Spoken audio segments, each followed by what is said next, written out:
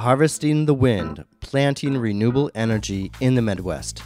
Interview with Sarah Mills, episode 77. Welcome to the My Energy 2050 podcast, where we speak to the people building a clean energy system by 2050. I'm your host, Michael LaBelle. This week, we speak with Sarah Mills, a senior project manager at the Graham Sustainability Institute and lecturer at the School for Environment and Sustainability at the University of Michigan. Uniquely for this podcast, we are learning about the Midwest of the United States and my home state of Michigan.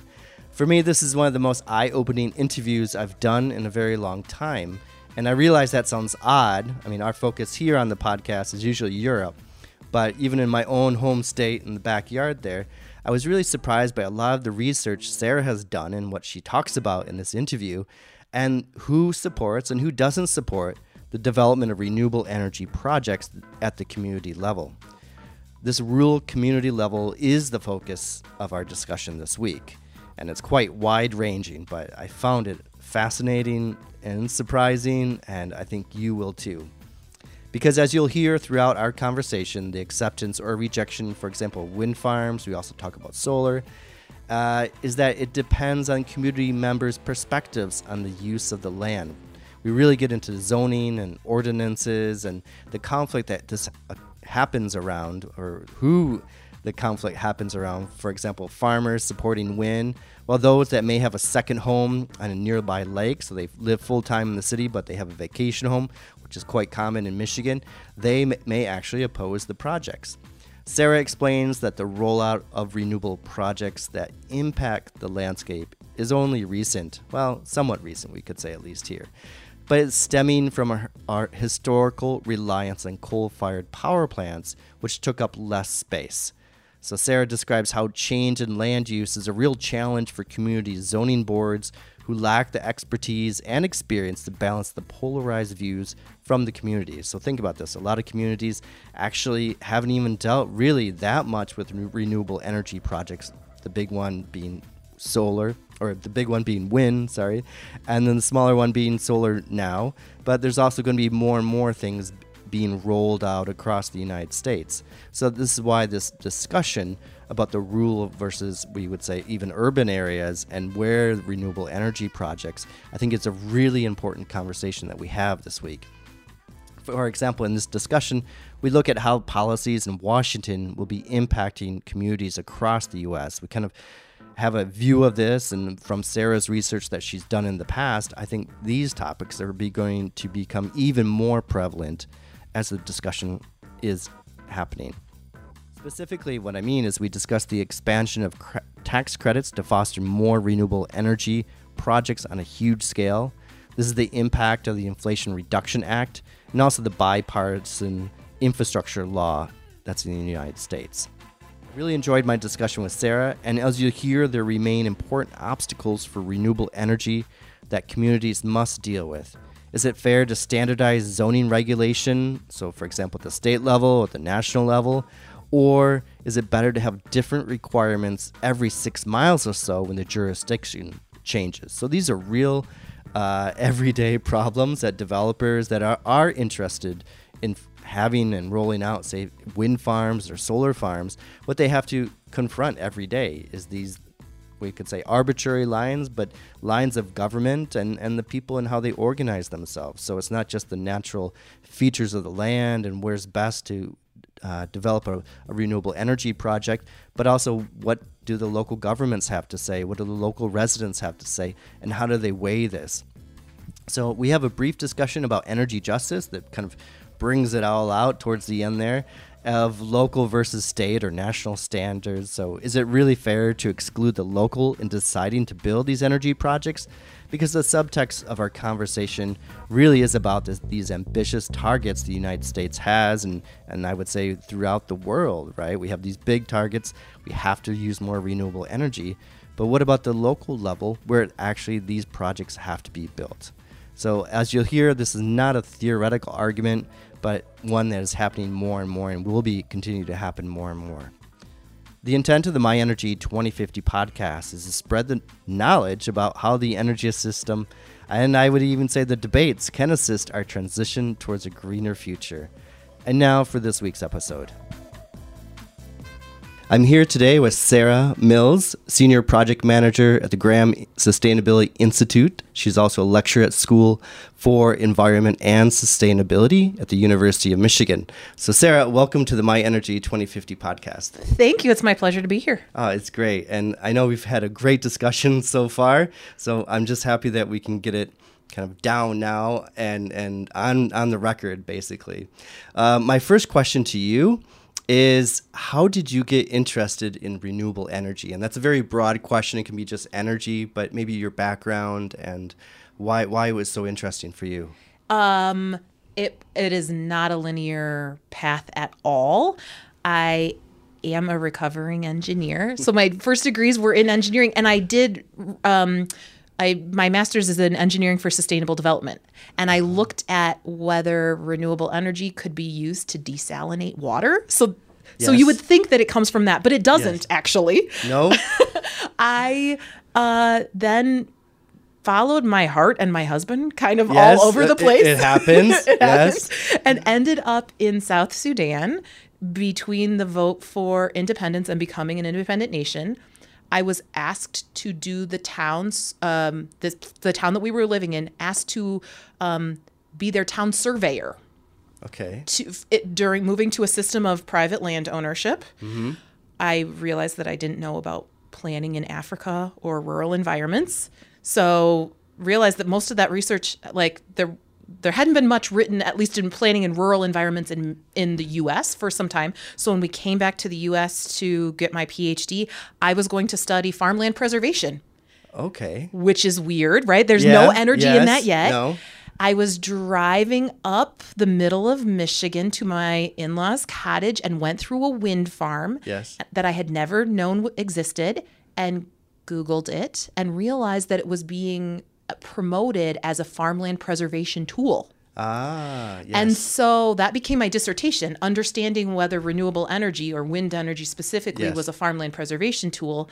And then since then, a whole bunch of my work has been on the rural side of renewable energy development. So that is my story, which is, it all makes sense now in retrospect, right? An engineer turned social science. It seems like it's very linear in it. It's not at all. No, but I think it's a common story for people in energy, because energy collects people with all different types of backgrounds, and I would say eclectic backgrounds. Yeah. It's this topic of energy and sustainability and all these, your zoning, planning, all these engineering, it's technology. So it's all these different types of, this is why I find the topic so interesting, I think, because it's not just, I don't know, maybe one discipline. You really have to be thinking in a linear manner and involved with lots of different types of people. Yeah, absolutely. But I'll tell you, most people, when they ask me, I'll say, I'm an expert in farmland preservation. That happens to know energy.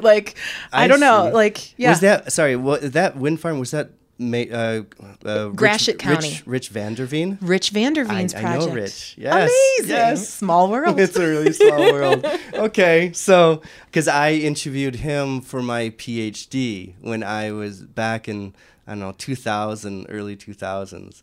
So I my PhD was on deregulation in Michigan and Wisconsin, looking at the two different states. So that was it. So I came into contact with him then. At that point, he had probably developed the two wind turbines that are up by the Mackinac Bridge, but not the entire wind farm, because that didn't come until 2008, 10. Yes. So it was before then. So What a small world. Yeah, it's a really small world. Okay. So that was one of our sidetracks. And then, but now you're at the Graham Institute. Graham Sustainability Institute. Right. And what goes on here? We're sitting here, and so you have actually windmills in your... it's a Lego windmill. It's a Lego windmill. I can turn it on. Yeah. Wow. Okay, you don't have to, but it's a Vestas, it's amazing. In case really? Europeans care. Okay. Excellent. Wow. So, yeah. So the Graham Sustainability Institute sits within the provost office at the university. So it's a cross-campus unit trying to connect the outside world, users of knowledge, whether it's companies or governments or communities, with the research that goes on campus. And we see ourselves as kind of this bridge organization. So I lead our energy programming here. We also have programs on water. Those are kind of our two big focal areas. And then we have some education programs that are co-curricular. So we don't offer any degrees, but we try to connect students that are in different departments on campus to each other to work together on projects. Okay. And I'll ask the question, how does that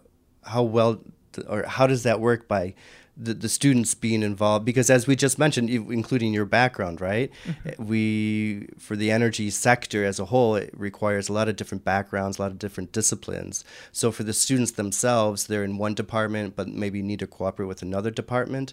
How does that, without getting into politics, how does that work? Are there internships, or how do you foster this collaboration? Yeah, so particularly for the student programming, they meet regularly kind of as a cohort, and then they work together on a project that requires them meeting outside of class time.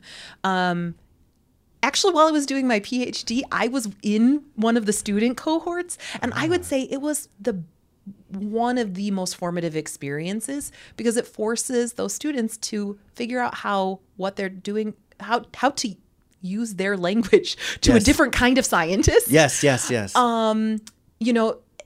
do. I don't lead the programs, so I'll brag on my colleagues who do a really fantastic job filling in a lot of the translational skills that scientists. Yes. Budding scientists need in this space, in terms of communications and kind of talking to non-academics. So, I think that this is one of our kind of crown jewels at Graham and the University of Michigan. There's not tons of programs like that. No. I love it, because in my class is about energy and sustainability. I see we teach actually some similar courses.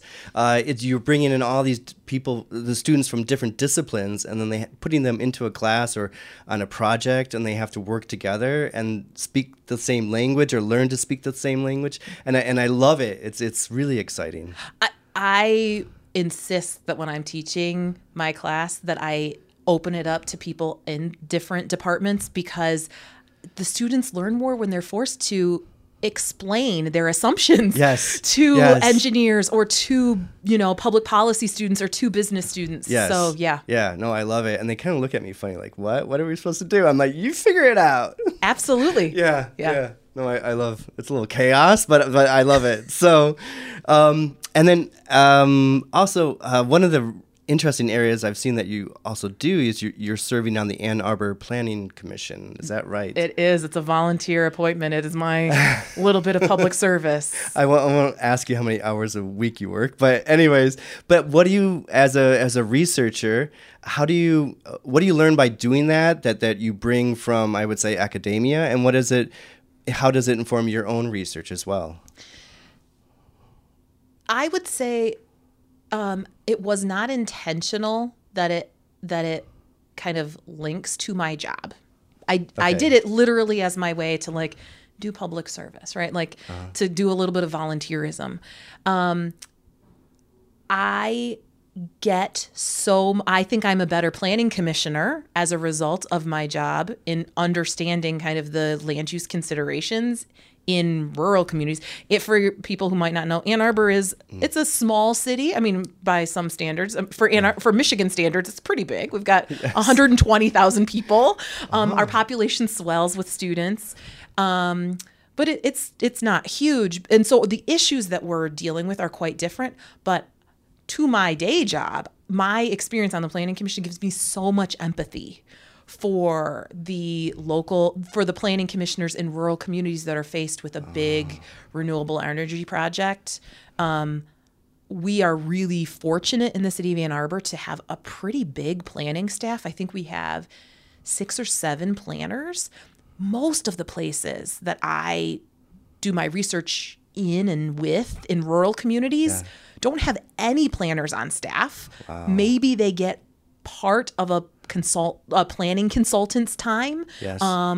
So it's just kind of understanding how difficult it is in Ann Arbor as a planning commissioner with all of this expertise, and what it must be like to be in the shoes of a planning commissioner in a rural community where there's a lawyer showing up who wants them to cite, right, and to get the opposition, or at least maybe I won't say opposite. Well, that can occur, but the reservation from the local communities. Exactly. I mean, I know from my time here in this city of 120,000 people, if 30 people show up to a planning commission meeting, that's a lot of people.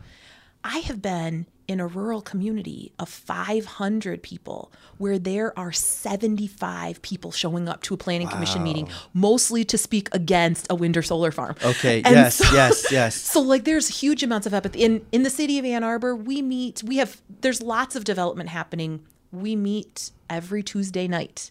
In some of these rural places, their planning commission meets once every 3 months. It meets quarterly. Okay. There's nothing to talk about. Well, not much to talk about usually.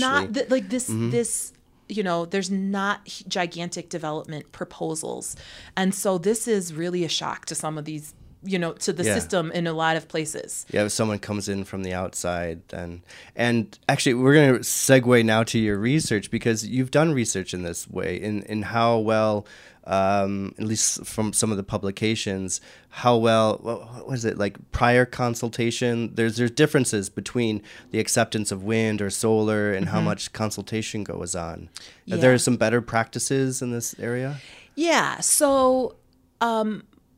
My research is kind of when I see a community needs an answer to something, I'll usually start a research project about it. So it doesn't all make sense. Yeah. There's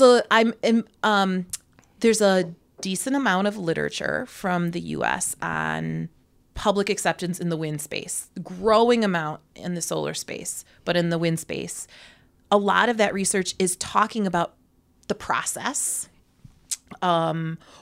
And kind of the distribution of benefits. I've done a little bit in that space. Probably what I would say is, I'm not famous, but the thing that yes, you're known for. No, I understand. Yes. The thing in this space that I'm known for is to say, hey, we have developers who are more or less following the same process, but being met with really different reactions. So why is it? Yes. So even if you have the same community benefits and you have the same process, why do some communities say we want more wind and others say we don't? And so one of the things that I have a paper called Farmers versus Lakers. I love that title. I love it. Well, and it comes from something that happened during my dissertation. So I went to a rural community in Hillsdale County, which is super rural, the middle of the state. There was a wind farm proposal. They had to move the meeting from the township hall into the school auditorium because there were to the school gymnasium. Yes. Because they were expecting such a crowd. When I sat down, the lady next to me said, "Are you here with the farmers or are you here with the Lakers?" And I was confused because this is farm territory, but apparently there was a tiny inland lake. Michigan has a whole bunch of small lakes. Yes. We think of the Great Lakes, but there's also these small inland lakes, and there was one there. And people had their kind of second homes or their retirement homes there. Yeah. And they were really opposed to the wind farm. And so a couple of years later, I did this study to try to understand, are there patterns in communities that support or oppose wind? And we were able to find that there are in places in the U.S. where there's more farmers, where there's more agricultural activity.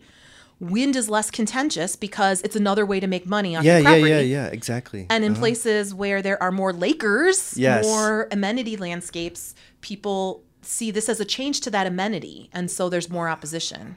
Oh, that's such a amazing study how it's set up like that, actually. I mean, I don't want to say black and white, but it's very polar. You're almost the polar opposites. But how do they bridge this gap? Is there a way to bridge this gap, or is it they just... Well, I mean, I think one of the things that makes wind or these projects really contentious in communities, and this is really true in Michigan, like Michigan actually by the numbers probably has some of this most contentious wind projects because we have people who are there, people living in the very same community, yes, where these kind of productivist. That's actually from the European farmland preservation literature. Yes, there's a lot of like productivist yes. Language.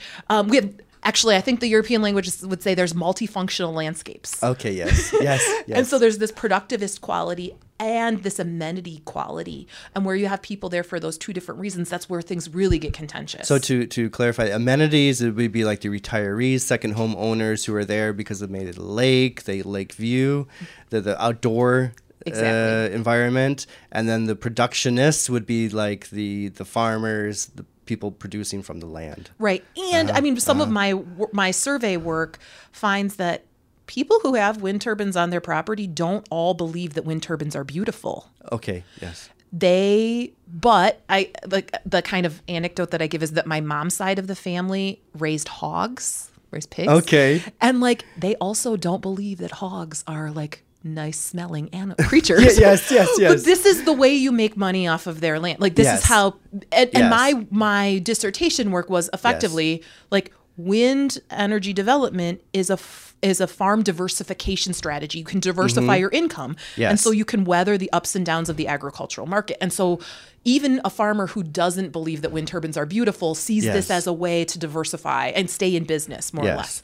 But their non-farming neighbors, of which there are many in rural places. And they probably have more money. And they often have more money, do not necessarily see this as, as something that's in keeping with why they moved to the rural community. And now you can place yourself in the shoes of the planning commissioners in this type of setting as well. And understand, like, and this is one of the true things, right? Like you have to, if you are a planning commissioner in a rural place, you've got to think like, I'm not used to getting lots of people showing up to my planning commission meetings. And you're also thinking like, how prevalent, how representative are the people that are showing up and telling me I don't want this thing in my community? How representative are they of the overall populace? Yes. And we know, like from the planning side, I can say from the City of Ann Arbor Planning Commission that there's often a silent minority, or I'm sorry, a vocal minority who shows up when they don't like a change in their backyard, where there's the kind of silent majority who just doesn't show up at all. Like, and so I am super empathetic. And especially for the planning commissioners, are they elected? Yeah, they're appointed. They're appointed, and so it's a volunteer position. Oftentimes they don't get pay. Okay, and so then county commissioners appoint them usually. So county commission in places where and Michigan is even weirder, right? So townships. But it's either the county commissioners where it's county level zoning, which is most common in the U.S. in rural communities, or in the case of Michigan, we have hyper local zoning, which is kind of at the sub county level, and so in that case, it's the township boards that would appoint them. Okay, and I was gonna. Okay, so I wanted to maybe transition just a little bit and maybe look at the state of Michigan, or why, like, what is prompting, and this kind of goes maybe for like tax incentives as well. Like, what policies incentivize, say, wind farm developers to come into these communities, or why are they coming into these communities to set up wind farms? Right. Well, historically. Right. Historically, I'm only going back like 15 years. Okay. 15. But the U.S. policy, like there's two big U.S. policies, right, pushing development. At the federal level, there's a production tax credit that that made it cheaper, like gave wind and solar developers tax credits for building things. But at the state level, the big policy was a renewable portfolio standard. So a state level mandate requiring utilities to get a portion of their power from renewable sources. And so Michigan passed its first renewable portfolio standard in 2008, and that really created the market. That policy was that they wanted to have 15 or 10% renewables by 2015. So 7 years to go from effectively like 0 to 10. Yes. And it worked. I mean, that's the first wind farms in the state, including the one that inspired my research, right? That got me on this path. Like those were all built as a result of the renewable portfolio standard. Okay. In the state of Michigan in 2018, that was renewed and increased slightly to 15% renewables by 2021. Oh, okay. The utilities achieved that goal as well. Okay. Right now, the big policy or the big thing that's driving renewables development in Michigan is economics. The state requires that the utilities do integrated resource plans, which I don't know how common those are. No, I don't know. So okay, good. Explain. I'll explain. Yes. So effectively, the state requires the utilities to make plans for the next 15 years, where they're going to get, like how they're going to have both capacity and effectively generation in the next 15 years. And it requires them to look at a range of scenarios in terms of the cost of fuel inputs. They're thinking about, this is what they use to determine when they retire an old power plant. Yes. Or when they build new power plants, how much they get from within the state versus how much power they're importing. Okay. And they're running Yes. a range of scenarios. Yes. And in all of those scenarios, renewable energy sources, I mean, there's a lot of gas that is showing up too, but both utilities, Michigan has two big investor-owned utilities. Both of their integrated resource plans are finding renewables are the cheaper sources. Wow. So Consumers Energy, I just looked at these numbers the other day, is looking to build 8 gigawatts by 2040 of solar. That's solar Just alone. solar. Wow. DTE, Detroit Edison, is looking to do 6.5 gigawatts of solar by 2041. And I can't remember, something like 2 gigawatts of additional wind. Right now in the state of Michigan, we have about 3 gigawatts of wind and about half a gigawatt of solar. But that's really switching as the cost of solars come down. So we're seeing a whole lot more solar deployment. Do you think, because Michigan, I mean, you know this more than me, but it has a lot of potential, wind potential. Is that just kind of where it maxes out at about this two? No. So I think that there's a couple things going Okay. on. The cost of solar has come down more. So that's why we're seeing more solar. Also, there's obviously like the difference in when the grid needs power, like like matching time of year and time of day. Okay. In terms of when our wind resource is. Yes. Versus solar resource. But the other thing that's really driving so much of this solar development is that there's community opposition to wind energy. Okay, yes. So, I mean, I've had utility executives tell me, like, wind pencils out to be cheaper. Yeah, totally. But you can't get a wind farm built right now. Oh, and so okay. we're not putting so if there's a private developer that can get a wind farm built, they will totally buy those, the power coming from totally. that. Yeah, because it is cheaper than solar. Because it's cheaper than solar. Yeah. But not as much cheaper as it was before. Okay. And it's just really, really hard. Like, it's so hard to get. Yeah, the planning permission, as we just talked about, basically. Yeah. And offshore wind, is that just a non-starter in Michigan? Or? So the state holds the lake bed in trust. And so the state would have to effectively auction off leases for that. So far throughout the Great Lakes states, the only state that's done this is Ohio. And one of the challenges with offshore wind in the Great Lakes is that they freeze. Oh, okay. And so that's not common in European offshore wind farm. Salt water, basically. Exactly, freshwater versus saltwater. Yeah. So actually, there is a project that's been under development, honestly, for over a decade in Lake Erie off of the coast of Cleveland, Ohio.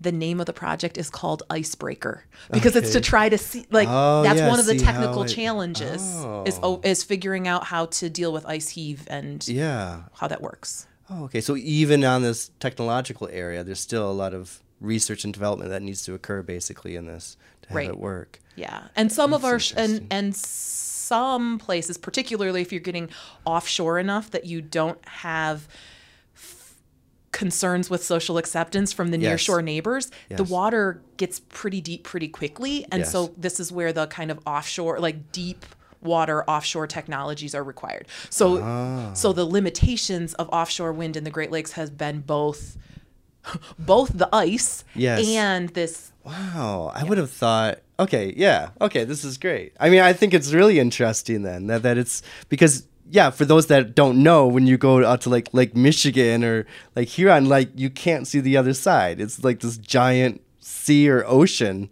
right? That there's no end to it, basically. Right. So, yeah. And so you could put offshore turbines 20 miles off the coast and still not see them from either side. Yeah. I mean, except maybe you can see the red lights at night, which is one of the things that that people have been talking about. Oh, okay.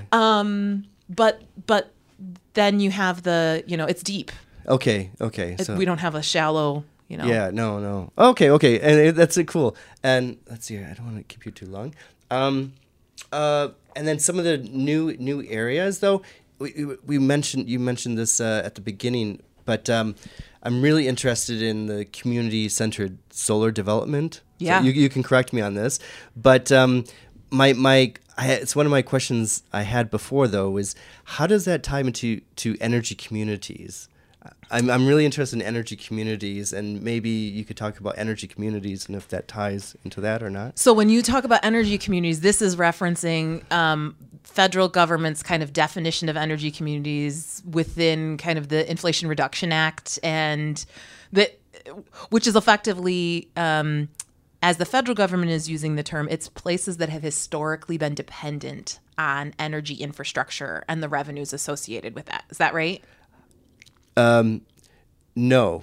Oh. Well, let's just say I'm coming from a European perspective. Okay. What energy communities mean is about like interconnecting the community in a smart grid system or something like this. Oh. So, but I'm really interested. I hadn't even looked into the Inflation Reduction Act and what that means. So yeah, please explain from your perspective. Yeah. So within energy, so the reason that it's like a big thing is, so the Inflation Reduction Act is one of the Biden administration's like big climate wins. And there kind of been two different big climate bills. One is the Inflation Reduction. One is what is actually called the Bipartisan Infrastructure Law, which is all kinds of infrastructure and including energy infrastructure. But it's more or less about grants, kind of putting dollars to building stuff. The Inflation Reduction Act is really about expanding the tax credits that energy developers can receive. Okay. And again, those tax credits have been for wind and solar have been around for a while, and that's a key driver nationwide of our deployment to date. The Inflation Reduction Act modifies them a little bit. First of all, it adds on new technologies. So now you can get it. One of the things is previously you couldn't get tax credits if you weren't a taxpayer, which was maybe this is sort of linked to the European definition of energy communities. Our local governments don't pay taxes. So if you wanted to put solar panels on City Hall, the roof of City Hall, you couldn't get the 30% tax deduction on that. So you had to have these like crazy arrangements with a private equity firm, which I don't totally understand. But the idea that you can be direct paid now is really important. Oh, okay. The other change that happened to a lot of those tax credits in IRA is the kind of shorthand that people are going for, is that there's additional bonuses for a range of different deployment scenarios for renewables. So, for example, if you are, and I'll start with the energy communities one. Yeah. So energy communities is defined as communities that have a particular amount of their employment or of their public revenues coming from fossil energy infrastructure. I get it.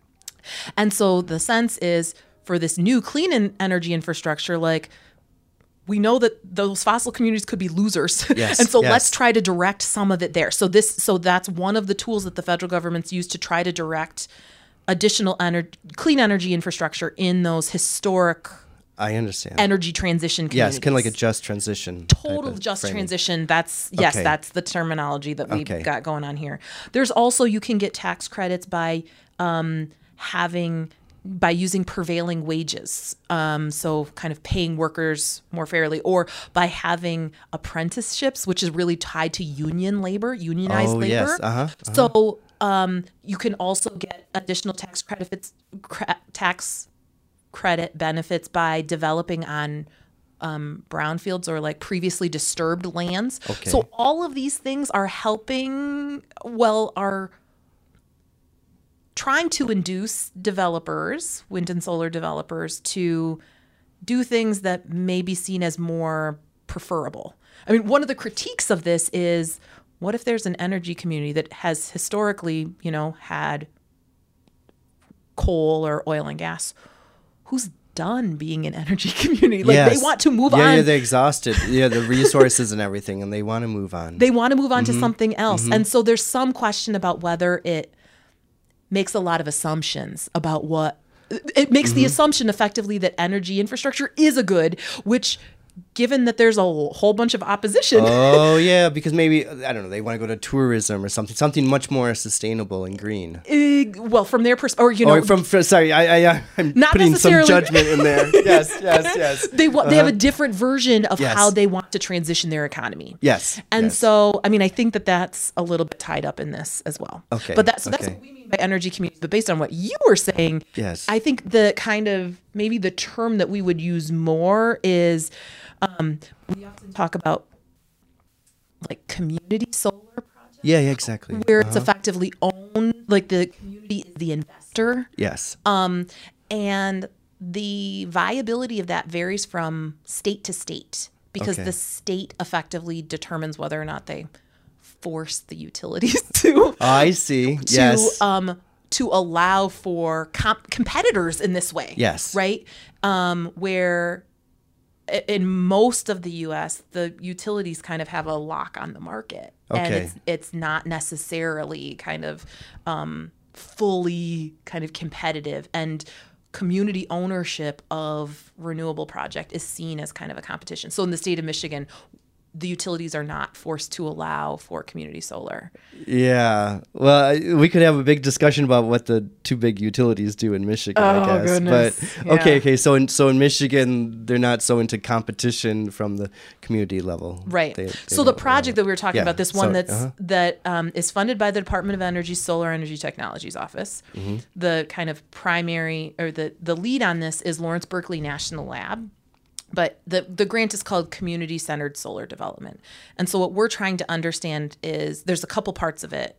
The parts that I'm most involved in are, first, kind of doing some case study research across 7 different solar farms to understand what happened. Really in-depth understandings of kind of how those projects came to be, like what worked well and what didn't work well in the planning process, what people feel, how neighbors feel about the project now that it's built. Okay. The part that University of Michigan is leading in this is a nationwide survey of solar farm neighbors. And again, this is large scale solar. So the smallest projects that we're looking at are 1 megawatt. Everything else is bigger than that.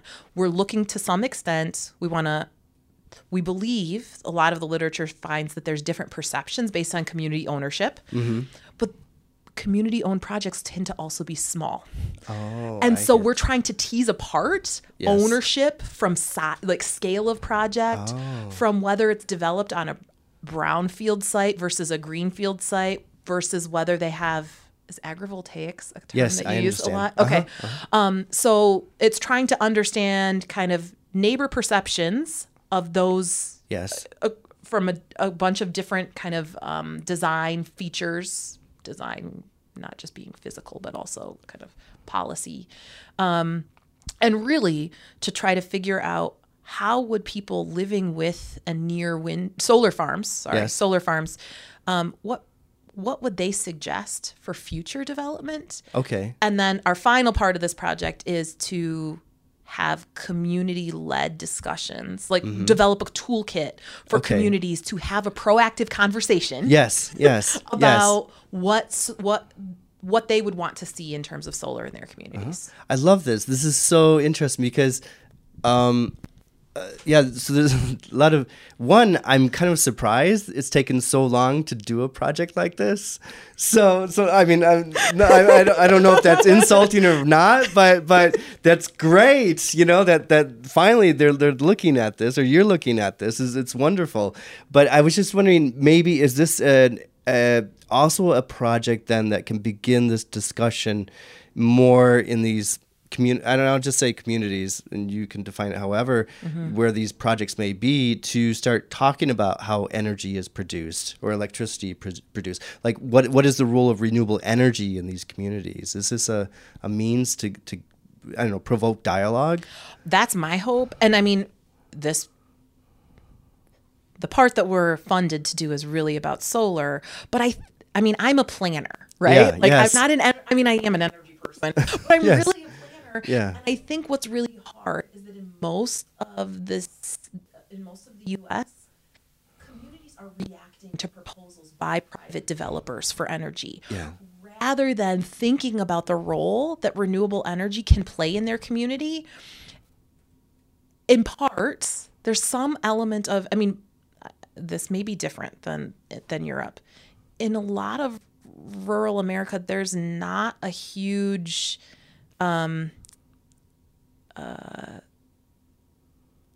concern over climate change. Okay. And so very few rural communities are saying, like, what we really need is renewable energy. There's lots of things that you know, there's disinvestment in Yes. rural communities. And so there's lots of things where energy infrastructure can be a tool to get them the things that they need. Yes. But they usually, like, aren't thinking about that from the get-go. Like, they're not Okay. approaching the conversation that way. So, but that's increasingly, because I'm a planner, like, I Yes. want them, and I think their conversations will end up better Yes. if they're coming to it themselves. Yes. And saying, like, this is something that we want in our community, that it's going to get us the things that energy infrastructure is going to bring with it, the economic development or the jobs or the Yes. whatever. Yes. That Yes. is what our community really needs. And so I see this kind of community-centered solar development as one piece of that puzzle. Like, I hope that we can. And I've been working on other things to try to have that conversation about wind, about we're seeing a lot of battery storage starting. Yes. And really, I go back to that kind of the place I have at the University of Michigan. We have people on our North Campus, where our engineering school is, Yes. designing the next technologies, the kind of advanced nuclear and the hydrogen and all of Yes. those kind of things. And I really love for them to understand early on what it is that communities want, Yeah. so that they can design that into their new technologies, rather than coming up with the technology and saying, hey, communities. Yeah, this is what we have. This is and what we we're have. coming with it. That's so interesting. Because I know, yeah, I definitely know, I would say the conversation level, even in rural areas in Europe, would be, and this would include like Poland and Hungary even, and certainly France and Germany and other countries, would be, yeah, these renewable technologies like solar or wind are really exciting, and we want to use them. But they're really expensive, so we can't use them. So something like that. So people are aware of it, and they want to do it, and they want to transition away from. They know they need to get away from coal or something dirty, but they don't know kind of what to do. But in America, more rural communities, what would people say? Well, I would say rural communities want their power to be more reliable. Okay, yes. Which is problematic because it's the distribution Yeah. grid rather than the transmission grid Yeah, that these yeah. big power, like Yes. these big sources are feeding into. Yes. So that is their relationship with power. There is a bunch of energy poverty in rural communities throughout the U.S. Yeah. So they're paying a disproportionate share of their income towards energy. Yeah. But they are part of utilities. They're served by a utility that has a bigger territory that also includes urban areas. And so, and because we have these monopolistic utilities, Yes, they yes. don't really have an opportunity to kind of pull out of that. And so as the cost of renewables has been coming down, Yes. and I think that this is one of the things that's really hard too. I'm not an energy economist, but I believe the economists when they tell me that, like, actually building new renewables is cost effective, Yes. right? Like, yes. But the cost of electricity keeps going up, and the cost of electricity keeps going up for the maintenance of the dirty system that we have. Yeah, exactly. And so for the average person, like, they're being told, we need your community to host this power to keep our power prices low. But then their electricity bill keeps going up. And so there's a lot of distrust. And like, it's hard to know what would happen if those new renewables weren't built. Like, what would happen if instead it was coal? Like, their bills would go up even higher. Yeah, because it's even more expensive. But that counterfactual doesn't exist, and so they don't feel the benefit. So they don't see it and feel it. They don't see it or feel it. Yeah. And so there's the state of New York, for example, has a program where the people that are within the vicinity of a wind or solar farm, they have a small rebate on their utility bill, so that their electricity bill goes down. Yeah, right. It's honestly not big enough to make much of a difference. It's a couple dollars. Yeah. And so it's really a kind of a drop in the bucket, but it's getting at the right idea. And some of my work, and there's maybe not tons of work in this space, but is also looking at the different development models and community compensation models that wind and solar developers use, because it matters for the neighbors of these projects. It matters for the communities that they're sited in. So again, because of kind of the utility system, it's not super common to have a community ownership in a project, but if there's a way to have community-wide benefits, or direct economic benefits to neighbors. And that's a common thing in the wind space now, increasing a little bit in the solar space. But that's really important for how, whether a community thinks that this is good for them or not. But it's almost like a social justice issue then, where maybe it is, particularly when you're speaking of energy poverty. So people live in energy poverty, but in some place with lots of wind, but their bills don't go down. In fact, they increase, and at the same time they live in this wind farm, and it's all the electricity is sent, I don't know, to the city, but okay, maybe they get some of it back, but this is the issue. It's a justice issue. I think so. But I think one of the things that's really tricky that some folks would say is that a lot of these rural communities that are experiencing energy poverty have been importers of power forever. So they haven't had to see the energy infrastructure, right? Yes. They don't live with the coal or natural gas power plants in their backyard. Those tend to be urban communities. They tend to be lower income. They tend to have more people of color in those communities. And those power plants that bring with them, like, not just a visual disamenity, but also pollution, right? That is really felt in those communities. Like, there's also an argument that rural communities that say no to wind and solar are perpetuating the environmental injustice felt in those fossil fuel communities. But then it gets really, and you can't just close that coal-fired power plant and replace it with wind and solar because it's not the same land area. There's not enough land area there. Yeah. And sometimes the places that host those fossil fuel plants, they're so economically reliant on that infrastructure that they're reluctant to close. Anyway, it's a really when we talk about the justice, it's really sticky. But I regularly feel like the weird person saying, like, let's think about the justice in these rural communities, and usually I get shouted down. So I'm so happy to find a kindred spirit. No. This is what I like writing about. In fact, yes, it's this gray area of there's I like this idea of energy justice, but getting into this gray area of justice for who.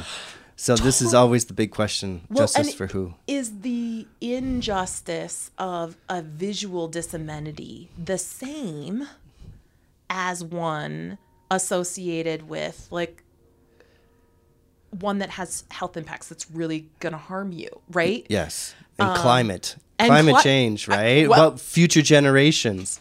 Exactly. Yeah. So, Yeah. It's I love this area. So yeah, exactly. But maybe to move on. So we'll have a discussion later. More of it later. Is another project that you have, this zoning database in 6 states. Oh, this was about it. No, well, the database. Yeah. So I mean, I can. Sorry. If people are really, I mean, there are not too many planners in the country. Okay. So I don't know how this translates in Europe. Zoning is the local land use authorities. It's usually a function of local governments in the U.S. To regulate land use. And like I said before, it's really diffuse in Michigan. Even in other places, though, it's at even in other states, it tends to be at the county level. And there are very few planners in the country, in the entire U.S., that have given much thought to energy infrastructure, because historically we haven't had to, because we have all of these centralized power plants, and that is not necessarily a land use planner's function. Like it's an energy planner's function, right? And so now we have all of these power plants, these renewable energy power plants that have land use implications in lots more places because they stretch over larger territories. Yeah. And so one of the things that I've got a lot of active work on trying to figure out how rural communities are thinking about energy infrastructure, how they are regulating it through their zoning. And it's a thankless job, but also I'm trying to build a database for other researchers. We are pulling together a database of all of the zoning ordinances in rural communities. I haven't gotten all of the cities. In the state of Michigan, I have all the cities and villages too. But in these 6 states kind of in the Great Lakes region, all of the rural places. And right now I think I have over 1,900 PDFs. I mean, and we're only halfway through. But it's so important, and it should be, well, I don't want to, how well would a more standardized approach be useful in this context about renewable energy and zoning? Oh, and there's lots of calls for that, because when the rules are changing every 6 miles, which is common in the state of Michigan, it can be really tricky. Most wind farms in the state of Michigan are in multiple local governments. Yeah. And so they've got to comply with those different zoning rules.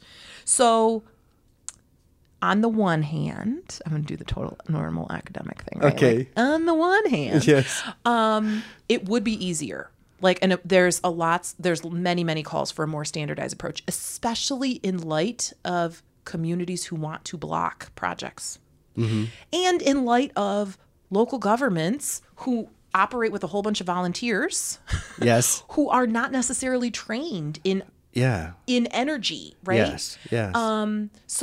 So that's the argument for kind of more standardization. The argument for allowing this is that, first of all, in the U.S., we have a strong tradition of all of these governments determining the use of their land. Yes. Financially, most governments in the U.S. are their budget is based on their property taxes, and so what happens in terms of land development is really important to them. And so so if you think that having 2,000 acres occupied by a solar farm, you're precluding some other kind of development. And if that local government is financially reliant on their property taxes, that might be a reason to kind of give some local discretion. But also, this is the idea that I think that there's a lot of concern that if there was more standardization, that there would be less of an opportunity for communities to decide for themselves what fits. I mean, we have a huge diversity in terms of kind of land use functions, and the sense is if a standardized approach includes a single set of rules for the entire state, I couldn't come up with that with the state of Michigan. And this is what I have spent 10 years trying to study. Yes. Something that works all across the state. And I don't know. I think that that's really tricky to figure out. So, I'm glad I asked you that question. So because I mean, think about it. If you're a wind farm developer, you're And this is part of the national debate about how long the permitting process takes and everything, yes. right? So if we need to meet these goals, do all these things, we have to massively roll out wind farms, solar farms, and if each municipality or jurisdiction has different rules, it just takes forever then to do that. Yes, there are calls again and again. And even so, you talked about going back to like what's driving Michigan policy. Like our governor had a council come up with a carbon neutrality plan.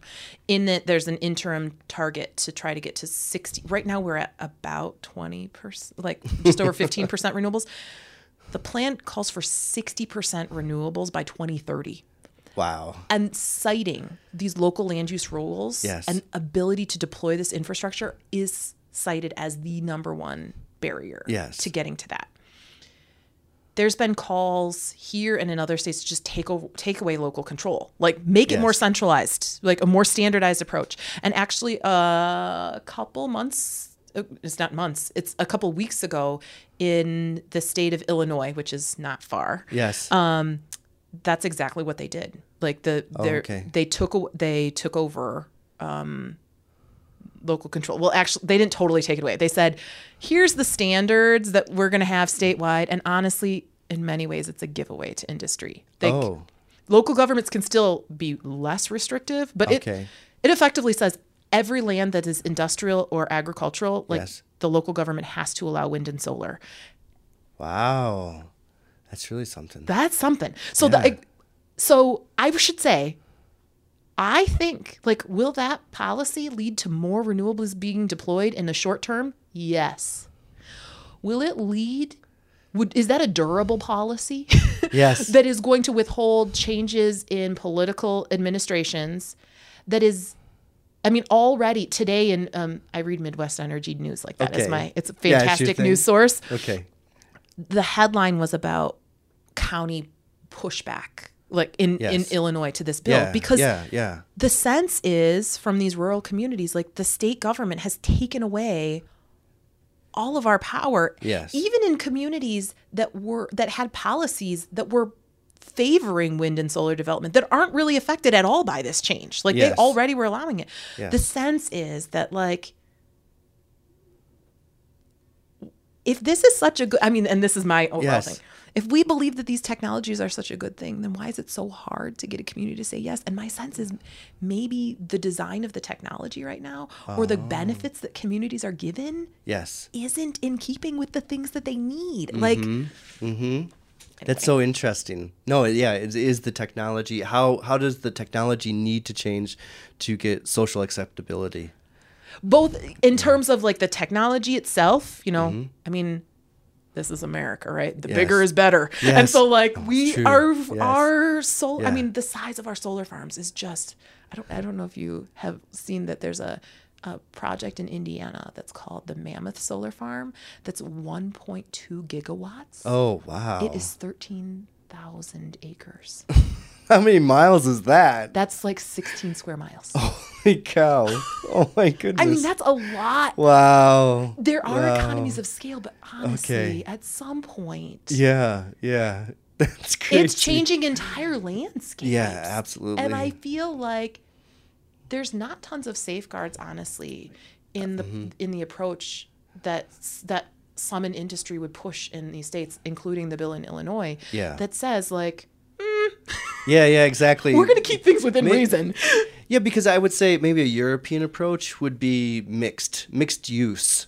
I would say just because the landscape and houses and everyone's much closer together, less vast open areas and everything. So there has to be cohabitation, we'll call it, between the technology. And so like you'll see a small solar farm on the side of the road, but maybe 2 or 3 hectares max, something like that. Not too big, but just kind of there, but quite a few of them around the landscape. Right. And and then maybe the farmer owns it and then they feed in, or I mean, depends. In Austria, there's big wind farms as well. That's more general where they cluster them together. But also like biogas is something that's being developed more and more. So bringing the farmers into this area of renewable energy and making sure that they make money off of these technologies. And even I would say maybe for the urban city people, kind of this awareness that, yeah, we need to have these renewables and people generally support it. But also I would say maybe in these former coal mining regions, getting the transition going as well. Similar, I guess, when these energy communities, as it's defined in the U.S., is, replacing, putting solar panels, solar farms on the old coal mining hills type of thing, where the lignite was extracted as part of the redevelopment process, or some wind farms there as well. But wind farms are quite loud too. So there has to be this kind of I've been in Scotland where it was really windy, and I was like, what is that noise? And then after riding down the road a little bit, then I saw this giant windmill. But so there's the noise factor. All this type of stuff has to be accounted for and not kind of just thrown away, because you mentioned Illinois, but by the state legislator pushing this through, then it gives I would say a bad name, or there's a counter political pushback to that. I think that's what we're going to see. Leah Stokes from UC Santa Barbara has some research that finds this political blowback in Ontario, Canada, when effectively the same thing happened, where it shifted from kind of local control to provincial level control. We have elements of this in the state of Ohio. It was state level control. Lots of communities saying, like, we don't want this. So they've kind of reversed and given local governments veto power over these projects. Okay, now you can't. It's really hard to get anything cited in Ohio. Now. And time will tell. Yes. Right now, folks believe that there's a political window, that it makes sense. I think in all of this space, and I think this is where I'll go back to, like, really, I came back because I grew up in to get my PhD, because I grew up in a rural community, and I care about, like, giving rural communities tools to be able to prepare for the in the way that is compatible with where they want to be. Yes. I think that I worry that there's a lot of policies being pushed from urbanites. Yes. And there's a perception that, our rural areas in the United States are vast, but that there's nothing going on there, or that there's not a lot of people that live there. And that's not true. Yes. Those rural spaces have some function, and sometimes it is an agricultural function. Sometimes, like, there's usually somebody there. Sometimes it's an ecological function. Like, Yes. I know that in Europe there's much more discussion about kind of multifunctional kind of rural landscapes, and the kind of rural takes a different flavor there than it does here. But I think this is forcing a conversation about rural land use that I think that we're just at the cusp of in American rural land use. That I think we're just at the cusp of. And and maybe I'm just a worry wart, but I do worry. Like, I think that this is the place that we can either build bridges, because we need rural communities in order to achieve decarbonization. Yes. Or this is a place where we can really have an even bigger kind of political and social divide, if rural communities are feeling like they are bearing the brunt, the burden of that. No, transition. I like that bridge building. So I think it's a great opportunity. Right? Yes. So Sarah, we'll conclude, but I just have one final question then, because this is the My Energy 2050 podcast. So Michigan has these goals you mentioned, and what do you think Michigan will look like in 2050? That is a really great question. There's a lot of talk about Michigan being a climate refuge. We have great access to water. Yes. I think that our conversation about renewables is going to start to prompt conversations about how we fit it all in. I think that there's a lot of folks who care about our water quality and know that kind of the fossil fuel industry is not great. Yes. No, for our water. No. And so I think that it will prompt a conversation. I think that we will decarbonize. my sense is that it may not be entirely through renewables. I think that there will be a lot of room for gas, maybe. Maybe that we already have a lot of nuclear, and maybe it's just that I grew up in the shadow of a nuclear power plant that I feel like, yeah, whatever. I'm alive. I don't know. We got to figure out waste. Yes. But I think that we'll get there. But I think Michigan 2050 is going to have a lot more people. Okay. And I think that our energy landscape, we will have a lot more renewables than what we have now. But maybe it's not, I can't imagine us being 100% renewable. Okay, that's great. All right, Sarah, thank you so much. Yeah. Thank you. Thank you for joining us for this episode. We produced the My Energy 2050 podcast to learn about cutting-edge research and the people building our clean energy system. If you enjoyed this episode or any episode, please share it. And remember, each episode is equivalent to consuming 10 journal articles, 1 book, and 500 charts on how to implement the energy transition.